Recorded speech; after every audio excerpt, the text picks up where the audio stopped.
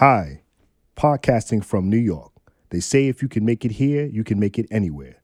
This is Pushing Boundaries.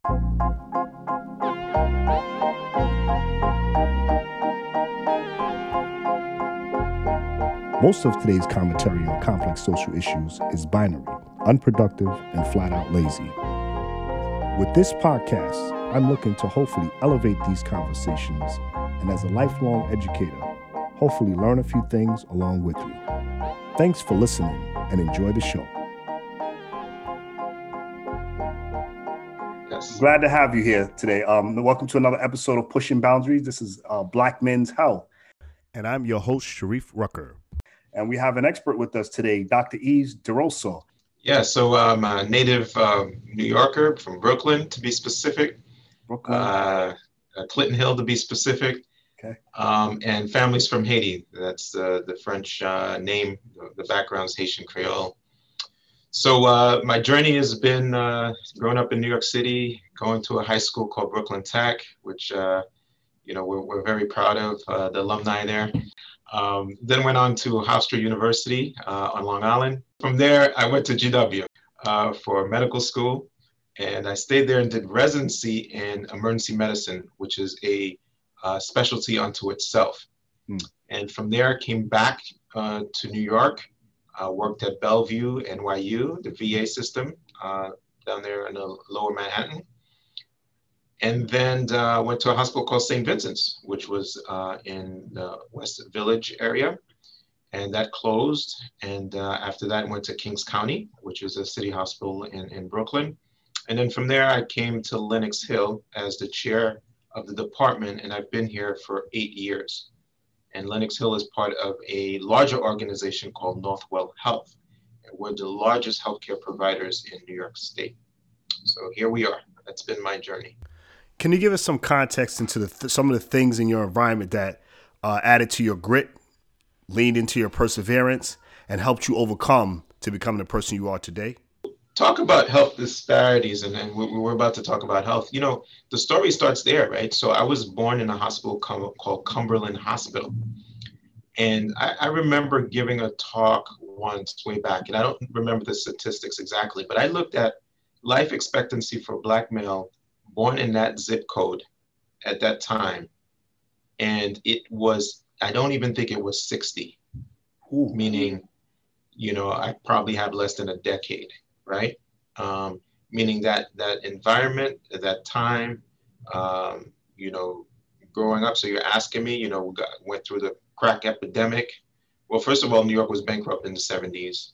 Then you have the crack epidemic. Then you have HIV. Right. You have gun violence, right? So, so that's a very interesting question, because all of those things play into, your life expectancy, right? Because there are so many hazards along the way that could really derail your life in terms of your health, in terms of your prospect for jobs, in terms of the environment in which you live. And those all play into your health. So, fortunate for me and many others, we found some opportunities along the way. We had some good support, some good mentorship, and we have found our way. But we tend to be the exception to the rule. So the question is, how do we help those who weren't as fortunate, had the right mentorship, and maybe got some luck along the way also? Standing in your success, you have learned valuable lessons and practices of those who are successful. What can you share with the people or with those behind you? I think now that I'm raising kids, I see the importance of keeping them engaged always, right? And keeping them from being distracted by things that may negatively impact them. Mm-hmm. So for me, my father was an educator, and he always kept me focused on mostly math and reading. I enjoyed reading.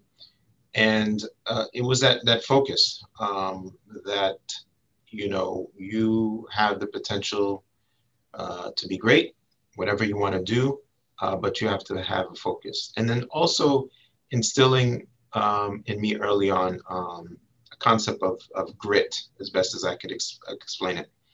And, Malcolm Gladwell said it very well. He found that students who did well in math tended to do well in a lot of other things, because what math is you realize there's a solution. But the kids who give up early on trying to find that solution tend to give up early on a lot of things. Right. And so for me, I would sit with a math problem for, 30 minutes, 40 minutes, trying to figure it out. And that has become the kind of analogy of my life. Everything I do is about grit. Running 2 marathons when, as an adult running where I didn't as a child, that's putting 1 mile in, then 2, then 3, then 4.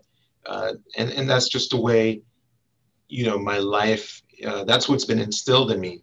And that just helped me to become, to be successful.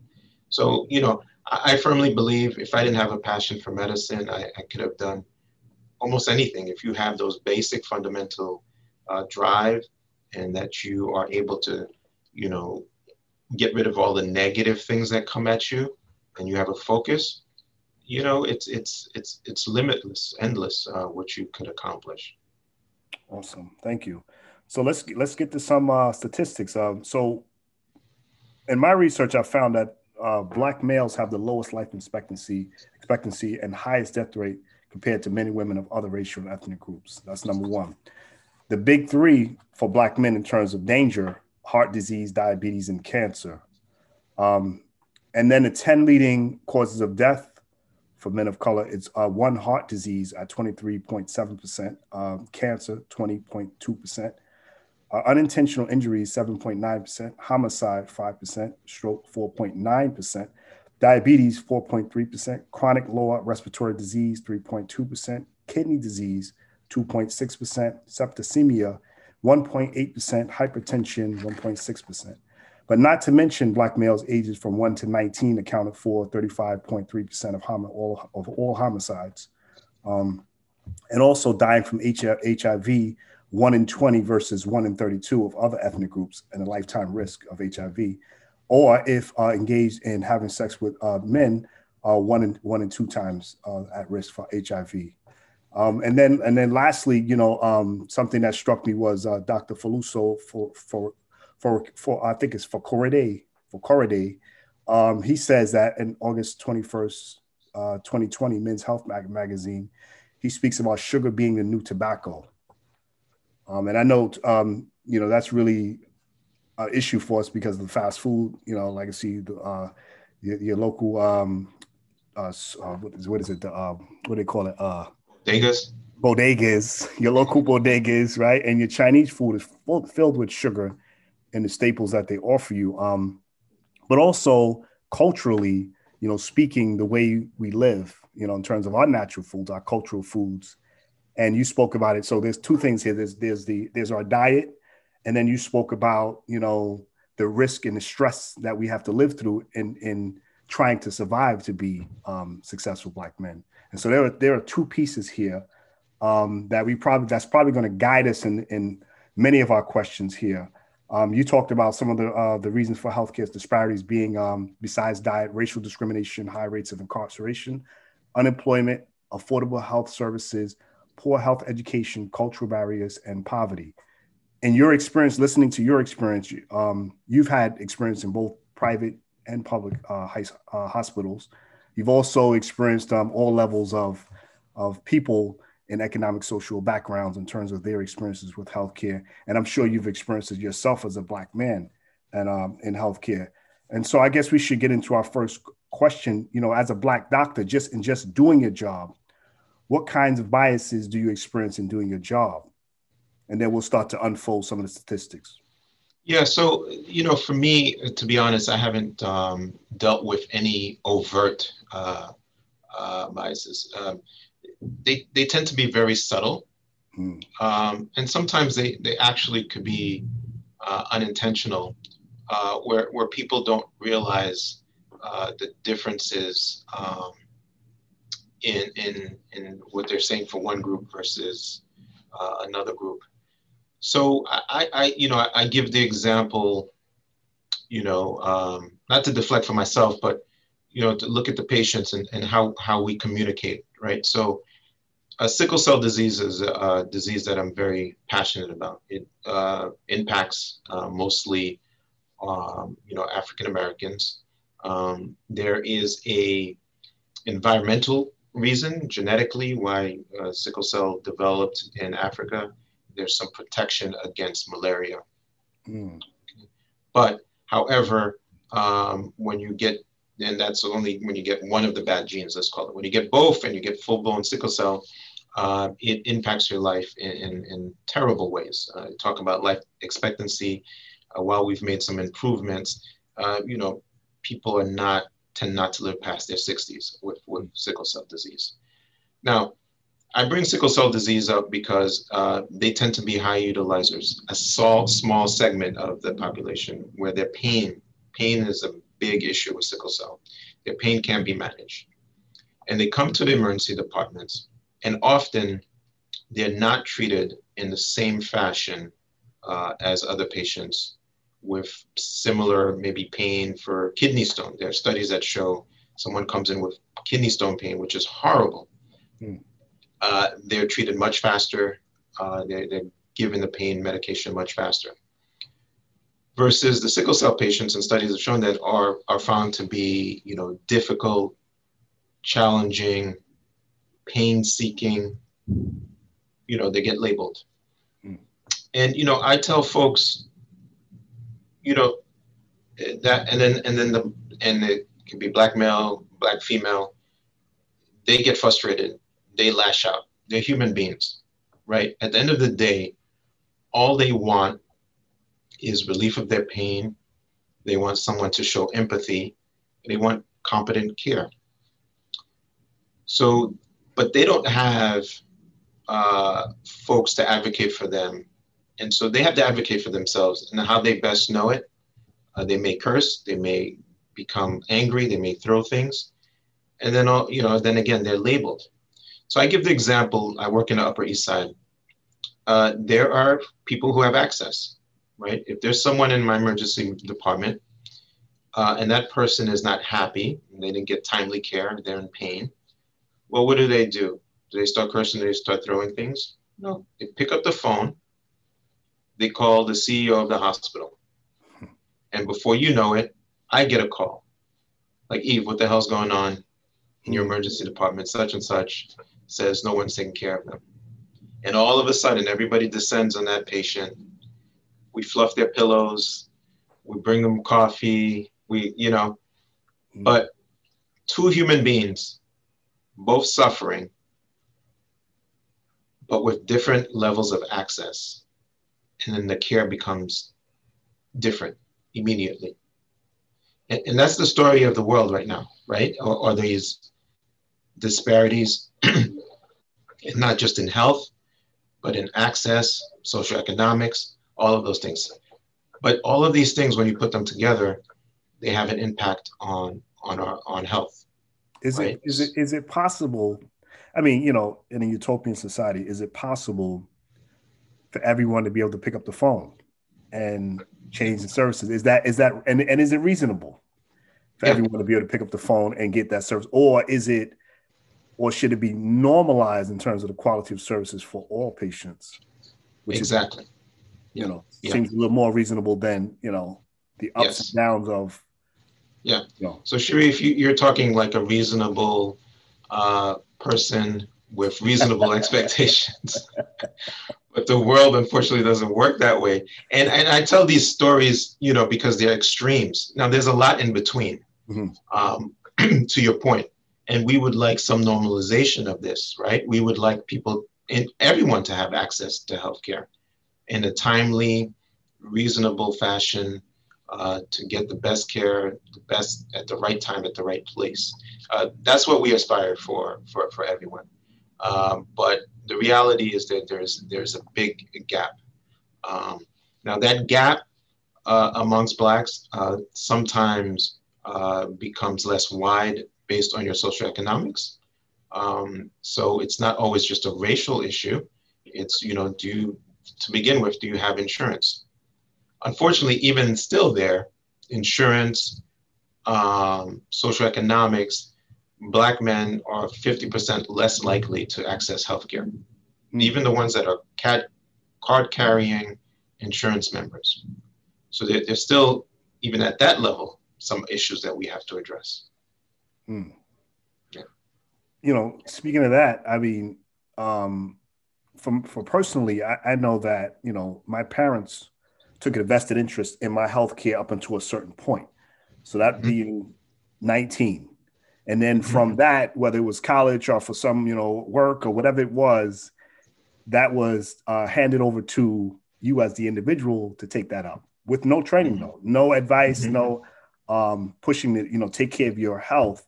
That wasn't part of the conversation, right? And so a lot of us stopped doing it, right? Or didn't continue to do so. And we stopped visiting doctors and we stopped getting checkups and all those things. And it didn't become a major component of our lives. Yes. Right. And so how do we then, what kind of habits do we need to create to change those behaviors? And so that we begin to then manage our healthcare from 19 on and up. Very good question, Sharif. And so same thing with the sickle cell patients. Everyone loves children. Everyone has a passion for children. This goes, people talk about government interfering too much, but, those visits are compulsory for you as a child, right? Because there are certain vaccinations that you need to get, and you're not going to be able to get to school. You're not going to be able to, get job in certain places if you don't have those minimum vaccinations. And there's insurance, a little bit more focus on insurance for children in most states. And then so, it happens. But at that age, that cutoff, part of the issue is then insurance, right? You're no longer qualified. And part of Obamacare was that they extended the period for which your parents' health insurance could cover you up until the age of 24. Right. All right. Before that, it was up to 19. And so that's why part of the problem started. So that's number one. Number two, it then becomes a question of, well, why do I need to see a doctor? I'm at the prime of my life. I'm 19. I'm looking hot. I got my skinny jeans on. Life is good. Like, what do I need to go to a doctor for? So you can stick a finger in my, or whatever perceptions we have, stick a finger in my bottom. Right. I don't need that in my life. Things are good. And so there's part of that. There's this, I'm young, I'm healthy, I'm invincible. And no one has given me a good reason that I'm going to spend time with a doctor. And then number three, if I do want to see a doctor, who the hell am I going to go see? Like, where do I go? How do I do this? That's right. So I think those are the three major kind of barriers. So then what happens, unfortunately, is the only access to healthcare happens in that age group when there's an emergency, some crisis, you either injure yourself or some unexpected medical thing comes up, be it diabetes, be it some kind of cancer. And that's an unfortunate way to, have a first time introduction to healthcare. So not only that, but I mean, let's talk about the financial yes. that comes with the emergency rooms, yes. when you enter yes. that without insurance or preparation. Yes. For entering or engaging medical services, the emergency. Yes. So that's a very good point. So since we outlined those things, insurance being one of them, we are very fortunate. One of the great legacies of Obama has been Obamacare. And it's become a little easier. I'm not going to say easier to find some resources in terms of what we call the health exchange. So you could go on cms.org, or you could Google. A lot of information is available in terms of getting health insurance. If you have a job, you should seek jobs that will give you medical insurance. Some jobs would prefer to give you a part-time status or per diem status so that they don't have to cover your health care. So that's one of the things. Don't just look at the dollars that they're paying you. There's a lot of value in healthcare. So if you have options in terms of jobs, and one maybe, let's say, pays $30 an hour, and another pays $25 an hour. But the $25 an hour that gives you health insurance, that health insurance is worth much more than that $5 an hour. But someone has to tell a young person that, right?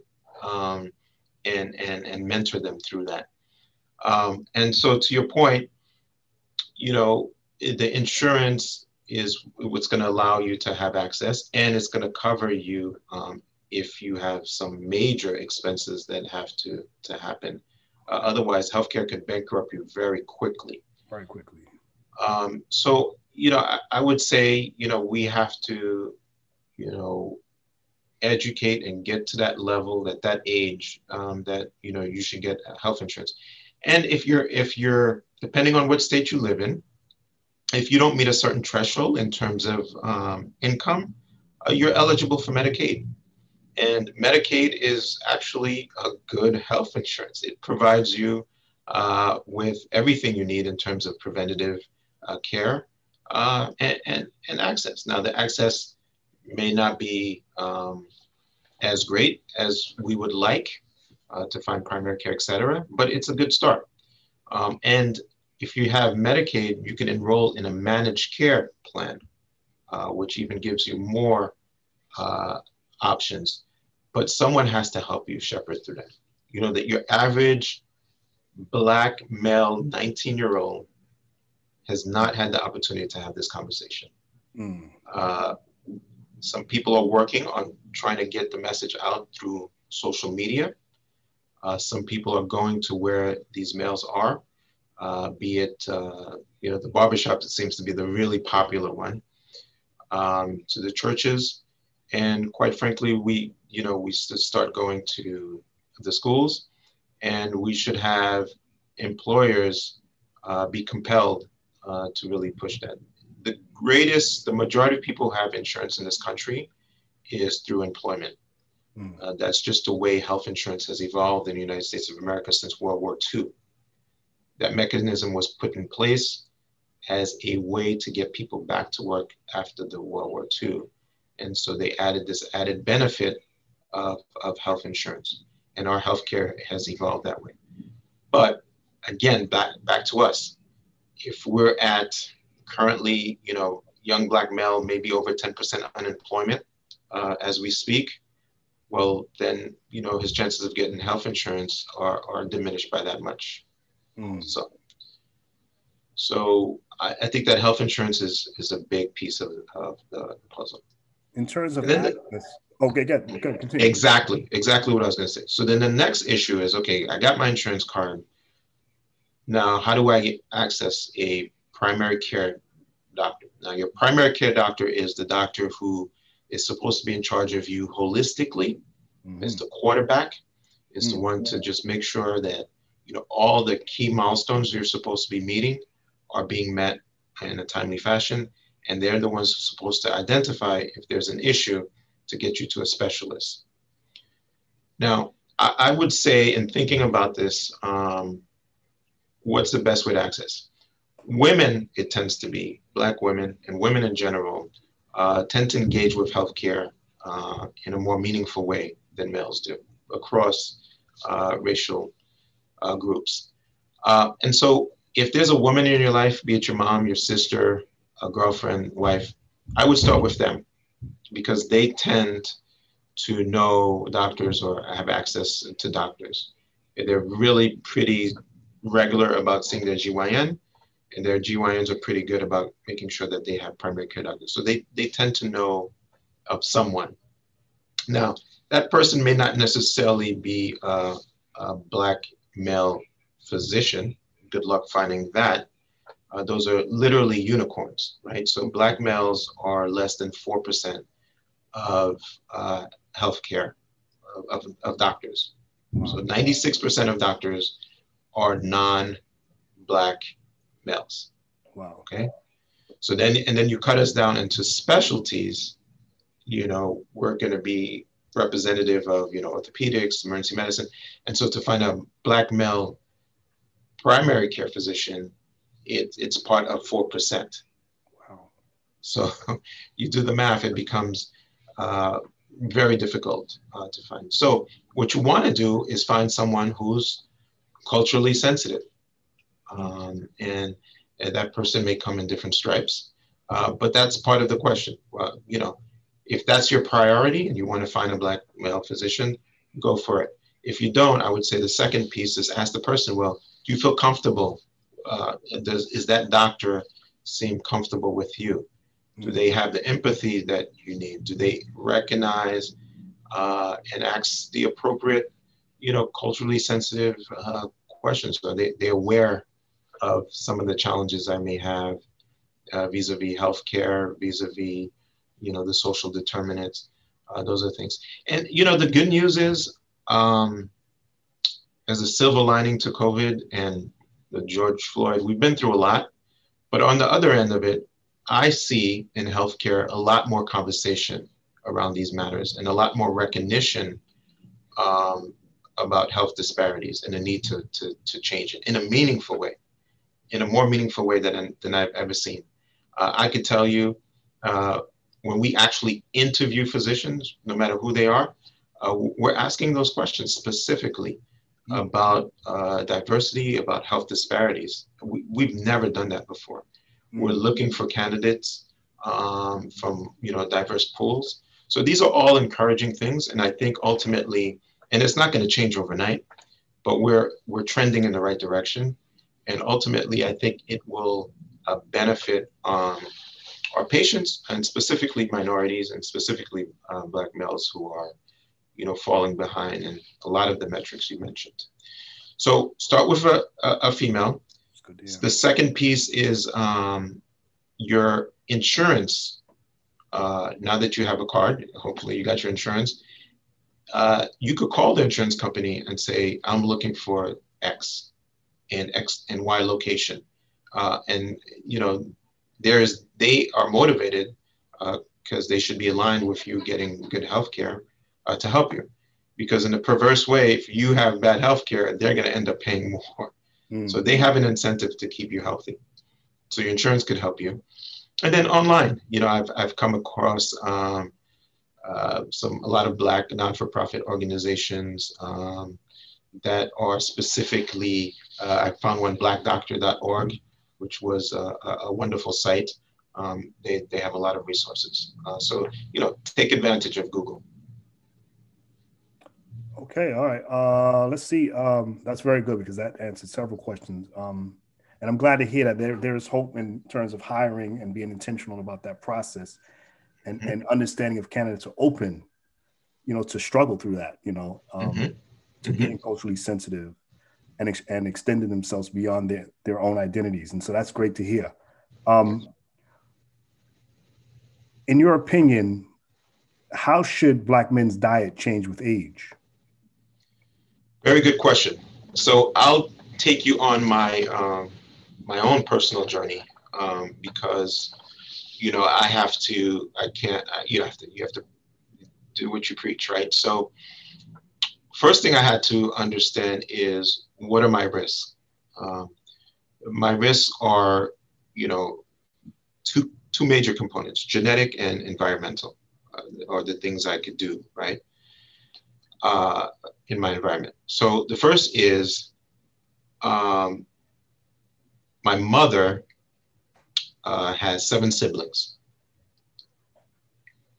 All 8 of them have diabetes, like across the board. Type 2, which is more of the adult onset, and there's type 1, that's the juvenile, that's starts mostly in your youth. So the type 2 tends to be a little bit more manageable. All right. So I was like, yeah, that was okay. I didn't think much about it. And then my half-brother, I have a half-brother, he's older than me. He's his mom, we have different moms, same dad, but then he developed diabetes. And that's exactly what I did, what you just did. I was like, I'm in trouble. Right. I'm in trouble, right? So I'm just like, and I did regularly go to the doctor every year, which we could talk about for different age groups when you should go to the doctor. But luckily for me, I work in a healthcare organization and they compel you to go every year. As a matter of fact, they give us incentives. If we go to our doctor, our dentist, and get our vision check, they will give us a credit. Wow. It's like $1,400 for the Wow. year for meeting those milestones. So again, I think employers have a huge play in this. And so do you think it's because they love me so much and they love us that they do that? I would think so. We're in healthcare. So I don't want to be cute, but think about it. They also have an interest in keeping me healthy and all the employees here healthy, right? They want us to show up. They want us to be healthy. They want us to be able to see. They want our teeth to be straight, and represent the company as best as we can, right? So in a perverse way, we're our incentives are aligned. Right. So that's a good thing. So going to the doctor regularly, there's something called hemoglobin A1C, right? Is you're checking your glucose, and there's hemoglobin A1C. The hemoglobin A1C is how the glucose is attached to your red cells. It tells you how you've been doing for the past 4 to 6 weeks in terms of managing your sugar level. And every year I started trending it. It was going up by 0.1 decimal point. And the one year I looked at the report, and the doctor didn't even say anything to me. It was like I was in that borderline. People have heard of that borderline risk for then developing diabetes. So that was maybe about a decade ago, 10 years ago. And I was like, so I was in my, early 40s, and I was like, wow, I got to do something about this. So started thinking about, and I've always exercised throughout my life. So that was a plus. But really what it came down to was the food. Okay. And I had to make adjustments to my diet. The first thing I did was cut out sugar from drinks. So I didn't drink much soda, but I would drink, Coke here and there with certain meals. I definitely drank cranberry juice. It was just my juice of choice, full of sugar. And I never really thought about sugar and content of sugar. And so started educating myself about that. And I think you mentioned something about sugar early on. Yes. It is truly a killer. It is truly a problem in the United States of America. And so I cut that out, kept with the exercising. And then the next thing we don't recognize as sugar, but is sugar, are carbohydrates, starch. So bread, bagel I used to have for breakfast, bread, pizza, anything with bread is pretty much sugar. Ooh, that is just the sugar. A bowl of rice, that's a apple tart. That's a dessert, whatever you want. That's a chocolate cake. A bowl of sugar. Wow. A bowl of rice, that's a chocolate cake. It might as well be. Wow. Right. And I think I've shared with you in the past that plantain, my family's from Haiti, as mentioned. Plantain, I mean, you can't have a Haitian meal without plantains. Ooh. That's sugar. All right. Look up how many carbs are in one plantain.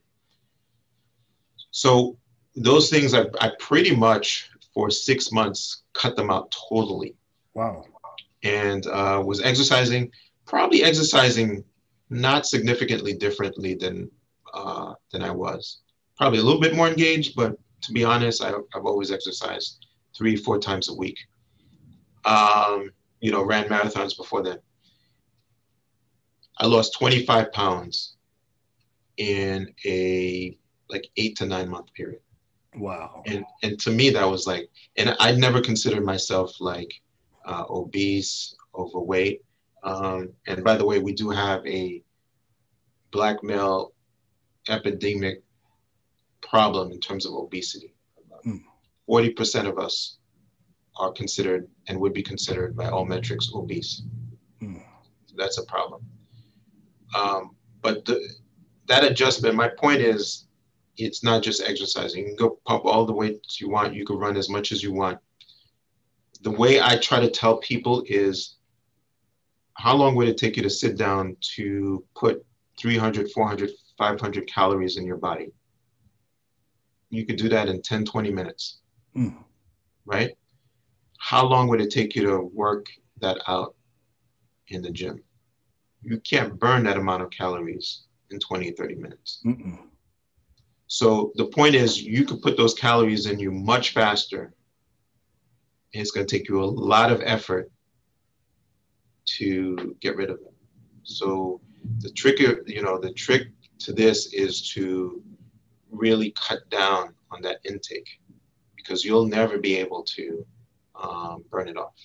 Listen, I'm struggling with this myself personally. So this morning I had a slice of toast with peanut butter and two other slices of toast with avocado spread on. That was, and then I had cherries and I had blackberries and sea moss. So, but the bread, you said the bread is an issue, and that's Yeah. huge, because I don't know what's the substitute for the bread, because I feel like I need to have some sort of carb in my food, especially with, I mean, what am I going to eat the avocado with, right? Or the peanut butter with? Yes. Yes. Yes. And that, for me, weight is not an issue, and I don't want to lose any weight.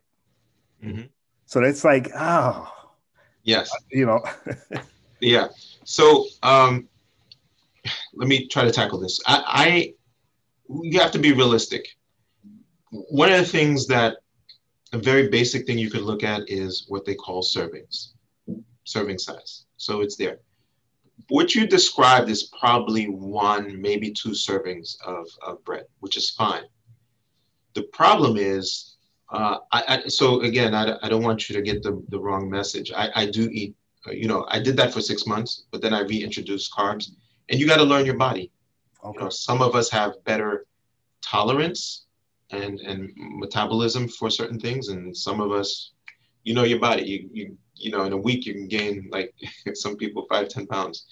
But what you're describing is, I don't think, a problem. It's trying to save within those serving sizes. A lot of us ignore the serving. Like, you buy a bag of chips, it might say 7 to 8 servings. I don't know, I'm putting a number out there. But what are we gonna do? Are we gonna have a 7th or 8th of that bag of chips? No, you eat the whole bag. Right. It's so that's where the problem is. So I try to give people simple ways to kind of think about things and modify. If that brings you joy and happiness, which food does, it's all about moderation and understanding what the limitations are. And then and what you're going to is habits, right? You got to have good habits, and there's a discipline. So I have 3 choices of things for breakfast. This morning it was a yogurt. Sometimes it's an oatmeal, which has carbs, but good. It helps with the cholesterol. And the third option is acai bowl, which acai is good, antioxidants, low in sugar. And then you add things, so you got to be careful what you add to it. But I put chocolate, dark chocolate in it, which is good. I do some granola because, to your point, you do need to, but within the right servings, and then other fruits, that you just throw in there, coconut flakes, whatever, taste, because you got to enjoy food. The idea is that that's the biggest pleasure we find in life, right? And one of them. So it has to be enjoyable. So you got to customize it to what you want. Go for the things you like, keep to the servings, and go colorful, right? So that's another thing I tell people: go colorful.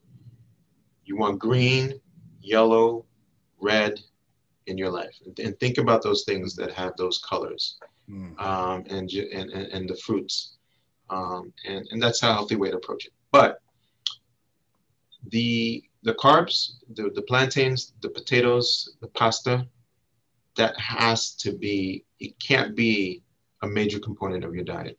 And even those, we tend not to stay within the serving recommended portions. All right.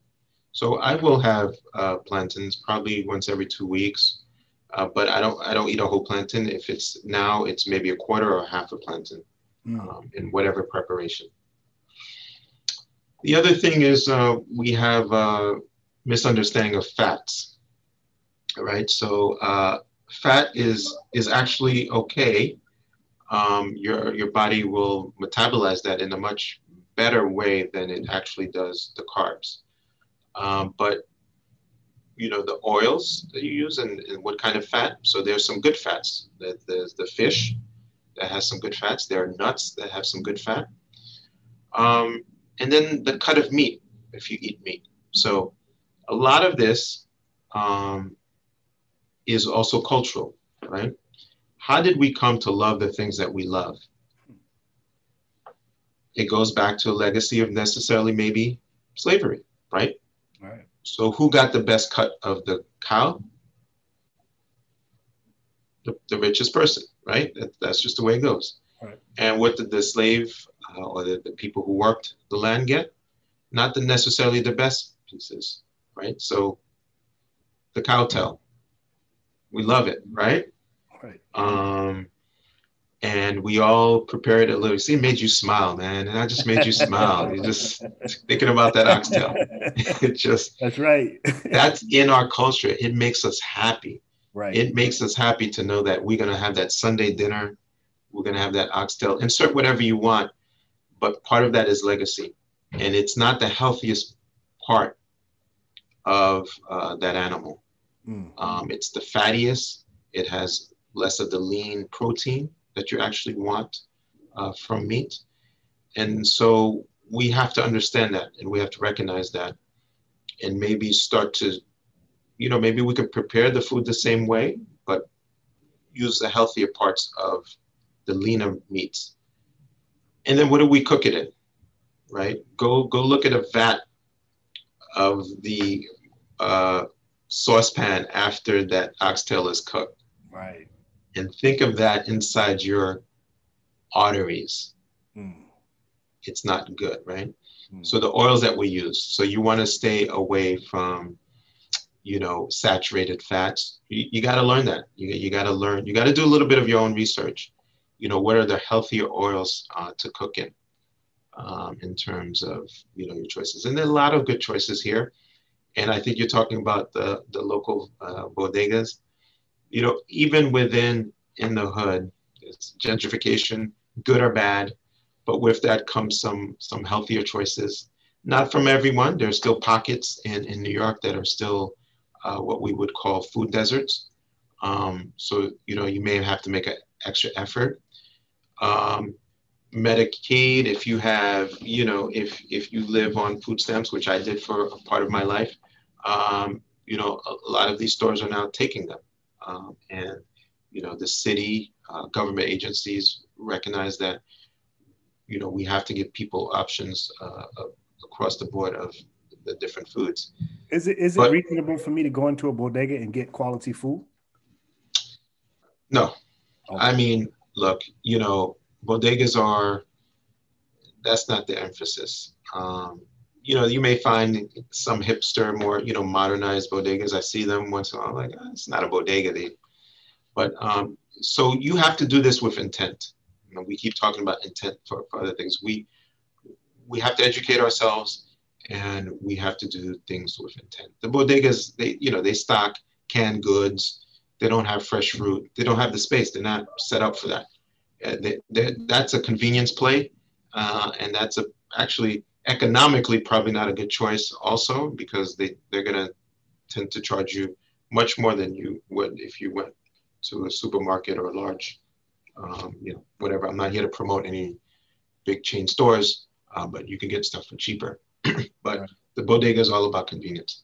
And, unfortunately, it ties into everything we were talking about, right? So if you're one of those folks that has 2 or 3 jobs and you coming home at midnight and you got to be back up at 5 o'clock in the morning and you need something to eat, you're working on weekends, you don't have time for grocery shopping. There's a reason that bodega is there, because there's a market for that. So there's all this interplay into things. Yeah. So I'm going to wrap the two questions here. What kinds of physical and visual inspections can Black men do to monitor their bodies against health risk? So physically, if I look in the mirror or I'm in the shower, what can I do to give myself an inspection and just, like a clue that maybe I need to go to the doctor or not? And then the other thing is, what's happening with me in terms of checkups during my 20s, 30s, 40s, and 50s? Okay. So let me take that one, the visual one, because that's a very good question. I would say for a male, one of the things that's not spoken about, and I don't even think, I never even had a doctor ask me about that or even do this, is a testicular exam. Between the ages of 15, 35 to 40, males are at the highest risk of developing testicular cancer. Mm. Now, this is not spoken about often because testicular cancer is probably 1% of cancer. So it's rare, but it happens. And, and we've come a long ways in terms of treatment. Most men survive testicular cancer. So maybe that's part of why it's not spoken about a lot. But I remember in my training, as when I did my primary care rotations, a very good doctor was like, this is an important aspect.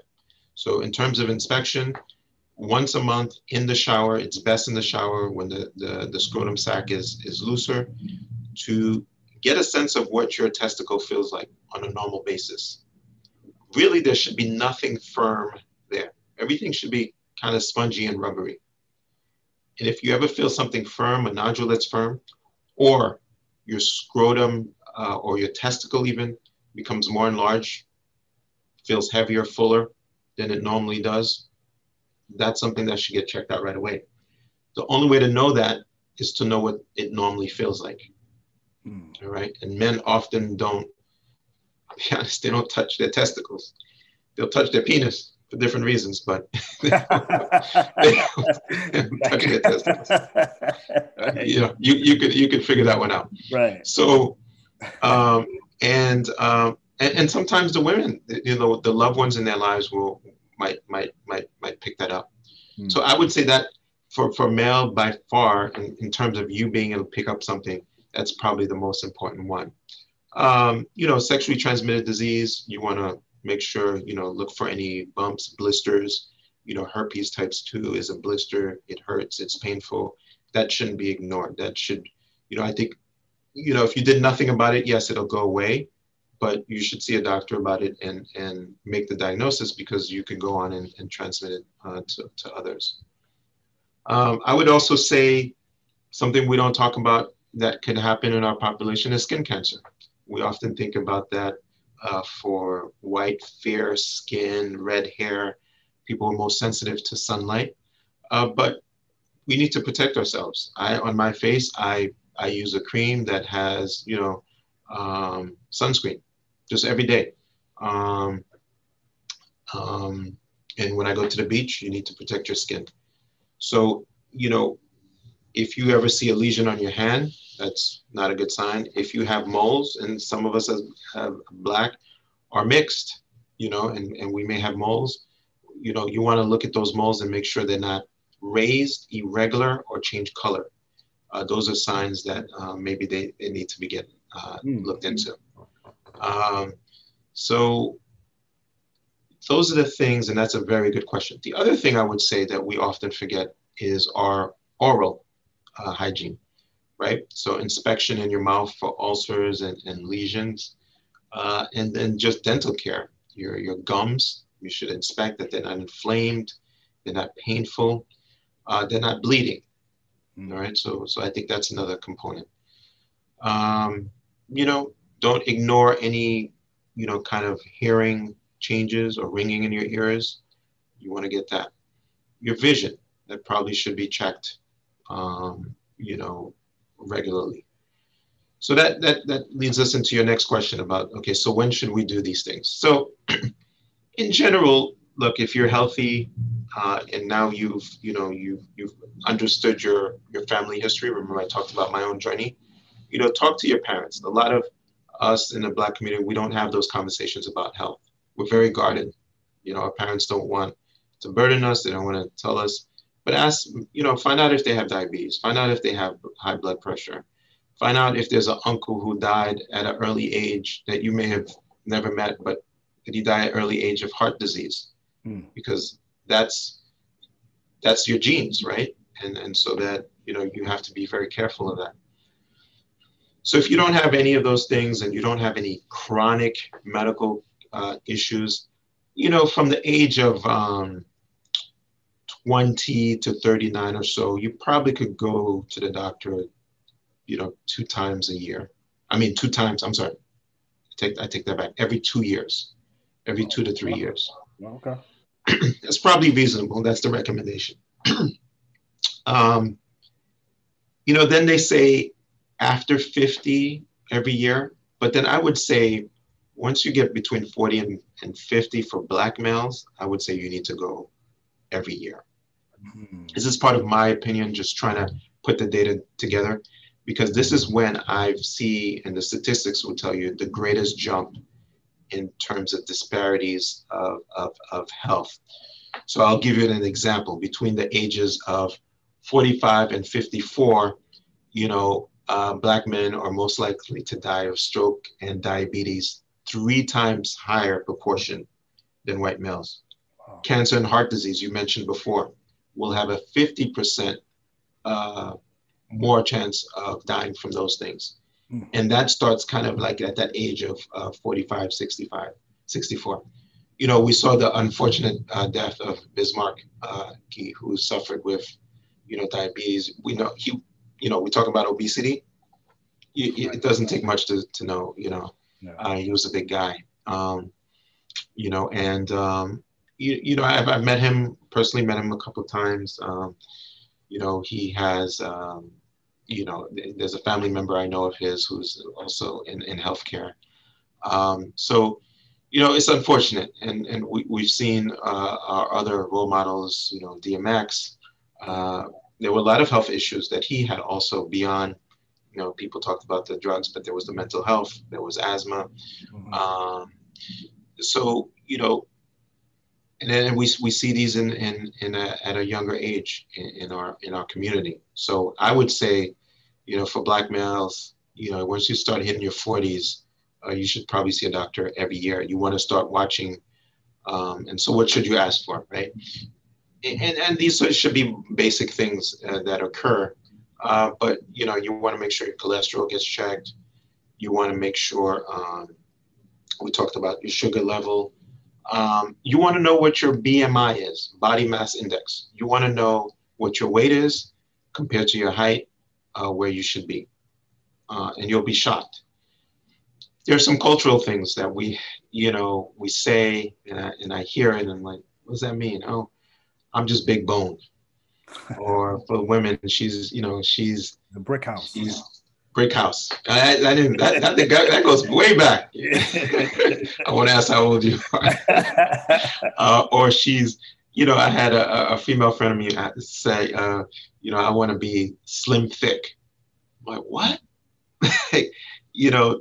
So again, some of these things are part cultural. There is a tendency, and I'll take responsibility for my culture in Haiti, that the richer people are big. The men are big, and that's a sign of prosperity. That's a sign of abundance, that you're big. And when you're skinny, it's like, you're doing drugs. You might want to get checked out for some medical thing.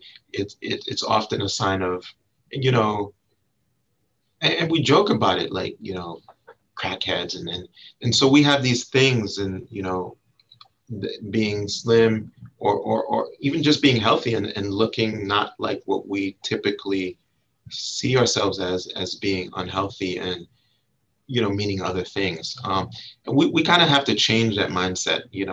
It's part of our in the rap culture and everything around us doesn't really promote a good sense of our bodies in various perverse ways, which I don't think helps us. Yeah, it's more like our bodies, there's a belief that our bodies are resilient and that we can do anything to it, rather than we have to be responsible for it. and take care of it. But the smoking and the hookers and the hookahs and the tobacco and the alcohol and just putting in, and our bodies are just going to sustain itself. Yeah. And there's another one. I don't know. I heard it. You said hookahs, but it sounded like hookers. So let's talk about that, right? So our sexual, lifestyle, that's important, right? And as a physician, your doctor should be asking you, well, do you engage in prostitution? I mean, do you sleep with prostitutes? That's not, we got to ask these questions. And sometimes doctors are reluctant to ask these questions. Okay, that's an exaggeration. But how many women do you sleep? Do you sleep with men? That puts you at another risk. And you mentioned that statistic, I think, in terms of HIV. 1 in 2 men who sleep with men, Black men, have, HIV. And that's preventable because we've come a long way. There's a pill you could take every day that is relatively safe, very safe profile, that will cut that chance down significantly, like in the high 90s of you getting HIV. So you got to have those conversations with men. And we know our Black men are reluctant, and it's improving, hopefully, but reluctant to talk about the fact that they may sleep with other men. Right. So these are all conversations that play into our health that we have to have. So those conversations, hopefully, if you find the right doctor and they feel comfortable with you and they're culturally sensitive and they know that you as a Black male may be reluctant to talk about these and could have the empathy and ask you open-ended questions to allow you to talk about that, then you could start talking about, if you can't get past that, then you can't talk about the steps you need to take to protect yourself. So it sounds like an essential part of finding a good doctor is that you can have a conversation. And yes. There's a back and forth there. Exactly. Most people, they go into a doctor's office and they say, tell me, doctor, and give me the formula, give me the ingredients. And there's little said between the patient and the doctor. They get the formula and they walk out. But there wasn't really any inquiry in terms of what is happening with you, who are you, and maybe let's have a conversation about lifestyle and some of the things that we can just do to keep you safe. Yeah, because it goes back to the statistics you go through it again, right? Gun violence. Do you have a gun at home? Do you feel threatened? Those are conversations. That's part of your health. That's why Black men are dying. It's on the list. Yep. But you go to your doctor, who's supposed to preserve and save your life and find ways they don't talk about that, right? So is there domestic violence in the house? Even if it's not guns, is there other stuff going on that maybe are tied into your mental health also? Are you bipolar? And that's why you're violent. Not because you're violent because you're a violent person, but because you have a mental health issue.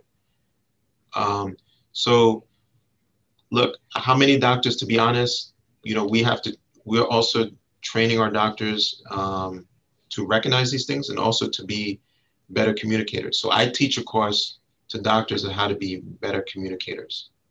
It seems crazy that we'd have to do that, but we also, as a healthcare providers, we need to learn how to better communicate with our patients. So there's 3 pillars to it. The first is kind of what you were talking about, that relationship, building that relationship with patients. I always try to find a commonality. I take a very lighthearted, we joke about things to get that out of them, right? So if I walk in a room, you're wearing a Mets hat, I'm like, Sharif, man, I can't take care of you today. I mean, and they'll laugh and I'm like, yeah. And I'm like, yeah, I'm a Yankees fan. I'm like, this is not going to work out. Doctors have to find those ways to talk to, and then the third part, the second part is assess and understand. Why is that person really there? Sometimes the patient comes in, they have something they're really concerned about. But if they don't feel that first piece happened, that relationship, and then that doctor comes in hurried, right? They're asking you close-ended questions. Do you have this? Do you have that? They hope you say no so they can get the hell out of the room. Versus the right thing to do is, tell me about X. What are your concerns? being a listener, asking open-ended questions to allow the patient to feel comfortable to really express themselves, sitting down, not seeing rushed. So that's what you want to look for in your doctor. That's the kind of relationship you want. So finding a good doctor is like finding a good partner in your real life, right? You want those good qualities, right? You want that good communication. You want that bond. And then the third part is essentially, if we get those first two pieces right, we get that collaboration, right? You take recommendations from people you trust and you believe in them and you have a good relationship with them. It's no different between your relationship with a doctor. So if we get those first two pieces right, where we built that relationship and I truly know you, I really assessed and understood what your concerns are, then whatever recommendations I make, you're most likely to follow. But if you walk out of there, you're like, I don't know about that guy, therefore, or that gal, therefore, I'm not gonna, take their advice. It's like your shady friend, right? He's good for a joke. He's good for a good time at the bar. That's right. You're not doing anything that guy tells you. That COVID, hey, ain't real, man. You don't need to wear your mask. Right. Like, okay, all right, dude. But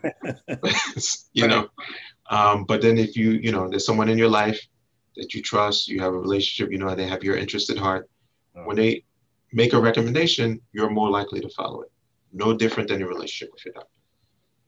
Right. Yeah. So, I know you got, I don't know what your time is like, but I know you have other things to do. This has been great. We've got a lot of information here. A lot of information. I'm going to make another plug. I started talking about sickle cell. One of the things that you should know also is, as in our community, do you have sickle cell trait?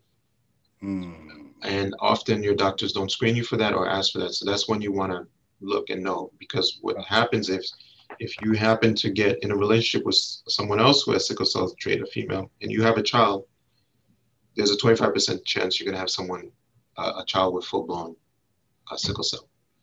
So I would say that's also very important in our community to check into. Okay. Listen, I don't know if we've covered everything. I think we scratched the surface here, but I mean, we go so much deeper. I think we may need another session sometime in the future, because I mean, this is so deep, and we've kind of we've covered it broadly. Yes. And I think we can go even deeper, but I think, just getting access. I think today we covered access, right? How do you get access, and how do you get some sort of form of health insurance to access, services, right? Health services. And how do you begin to advocate for yourself and also develop a relationship with your doctor so that you're in the right spot? Is there just my last question, is there a difference between public and private hospitals and services? Yeah. So, there are differences, but depending on your insurance, that may play into, but I've worked in both sectors, and there are wonderful doctors in both sectors. You just want to make sure that, I think the best places to go are the ones that have academic affiliation, meaning that they're teaching hospitals. Okay. That's where you'll find, especially if you have, I would say you need specialty care. If you have issues with diabetes, real issues with high blood pressure that can't be really managed, you want to go to those places that have academic centers, specialists who are really good at these things. If you have a cancer, for sure. But hopefully you don't need, the hospital is not what really matters. I think a lot of healthcare really more is in the community, is really more in the things that you do. You want to be preventative. You want to avoid or having to go to the hospital by all means. But if you do find yourself having to go to, I would say look for those academic big centers, teaching hospitals. And, I know there was a question about the ratings of the hospital. There is what we call a CMS star ratings. Mm. And those ratings are based on a scale of 5. I'm proud to say Lenox Hill Hospital is a 4 out of 5 star rated hospital.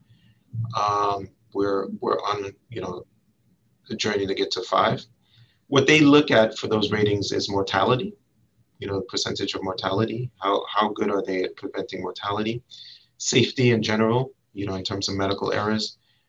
Readmissions, like meaning we took care of you for your surgery, but you ended up bouncing back because of a complication. That's not a good sign. They look at the patient experience. So what are patients saying about that relationship with the doctor, that experience that they have? And then the last thing they look at is timely and effective care. So are there long waits to, access the hospital, the clinic? When you get there, are you waiting a long time? So those are the major components that go into those ratings. That's excellent. I'm glad to hear that. I'm glad to hear that. Oh, there's standards. There are some rigorous standards for us. Yes. But these grades they're not public though. They're not. They are. Oh, they Again, are. I mean, all of this is from the government. This is a CMS. This is the Center for Medical Services. Okay, CMS. Okay. Yeah. Hospital 5-star rating. If you are, in our age group also, as you get in 40s, 50s, you have to take care of your loved ones. Some of the times they may have to end up in nursing homes. They grade those nursing homes also. Now that was awesome. So, for my guests out there, CMS is something you want to look at, especially if you want to attach yourself with the hospital. Look at that. Because it's medically rated. And they also have information about what we insurance also. Awesome. Yeah. Okay. Do you have anything that you want to offer to the guests? I mean, and especially, I guess, Black men. Yeah. Yeah, I say, we are in 2021. Things are not perfect. We're still struggling with a lot in terms of health disparities, in terms of biases.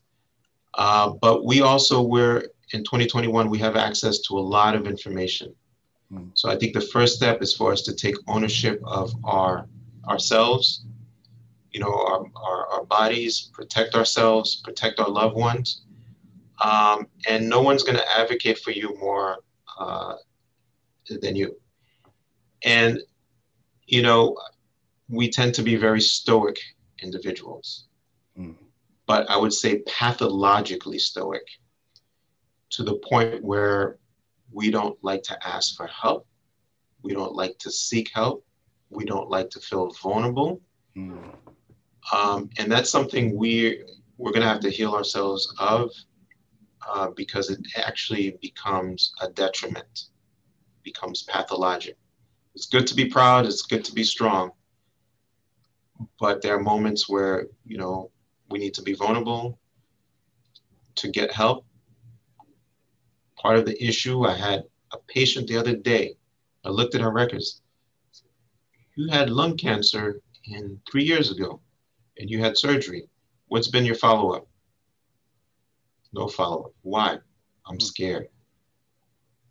I said, you survived this, you did well. What's going to happen if you say you're scared?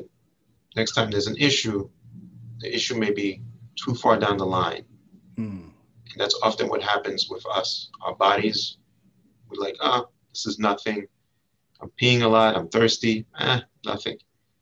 A friend of mine, till he collapsed, that's when they realized he had diabetes. Well, he's a construction worker. He works a lot. He's the breadwinner. He's like, I don't have time for this. But unfortunately, life forced him to make the time, but in a bad way, where we could have prevented this earlier on. So. Wow. Doctor, just give your name, your title, and what you do and where you're coming from one more time for our guests. Yes. So Dr. Yves DeRosso. I am the chair of the emergency department at Lenox Hill Hospital, which is part of Northwell Health. I also am vice president. I have a vice president role in the organization. I am responsible for the emergency departments in our Western region. and I'm also assistant professor at Hofstra Medical University, the Zucker Medical School. Isn't that a new facility? They took away football for that, right? That's right. The Jets used to play that. So you know Hofstra, right? Yeah. Exactly. So your wife and I will, that's exactly. And that med school is doing exceptionally well. That's what I hear. And they talk about health disparities all the time. And we actually have a pipeline program where we're trying to get from the high schools we're starting. We got some kids from tech who spend a summer with us, and we're going to, get them into the right colleges, and then hopefully into med school, into residency, and then to become the doctors and change, this abysmal statistics that we have in terms of Black men in health. Listen, Doctor, I just want to say I'm proud of you. I know our guests they're proud of you too, and keep pushing and keep bringing more in. And we do appreciate your work for this community. Thank you very much. One more thing, get your COVID vaccination. Yes. It's safe. Yes. Take care, Stay Doctor. safe. Thank you. Thanks for listening to Pushing Boundaries. Once again, my name is Sharif Rucker. If you've enjoyed the podcast, please do me a favor by commenting, subscribing, and sharing this podcast with everyone you know. All of these things are free and take very little effort, but would mean the world to me. Thanks again, and stay tuned.